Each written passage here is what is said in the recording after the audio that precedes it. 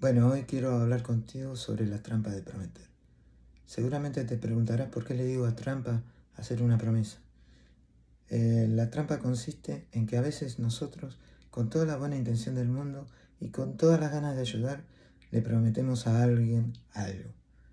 La trampa no es prometerlo, la trampa es no cumplirlo, porque en definitiva, al hacer una promesa y no cumplirla, generarás el efecto contrario al que pretendías al hacerla.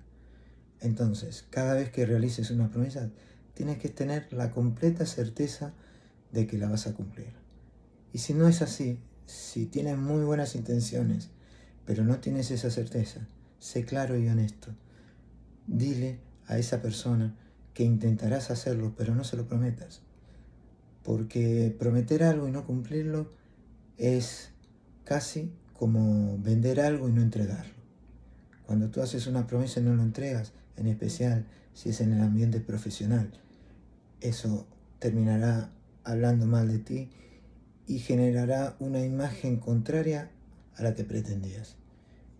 En definitiva, la gente te tomará de poco serio y serás víctima de esos comentarios. Así que bueno, espero que te haya servido esta reflexión. Piénsala, reflexiona, medítala. Y si es así, espero tus comentarios. Te mando un abrazo y hasta la próxima reflexión.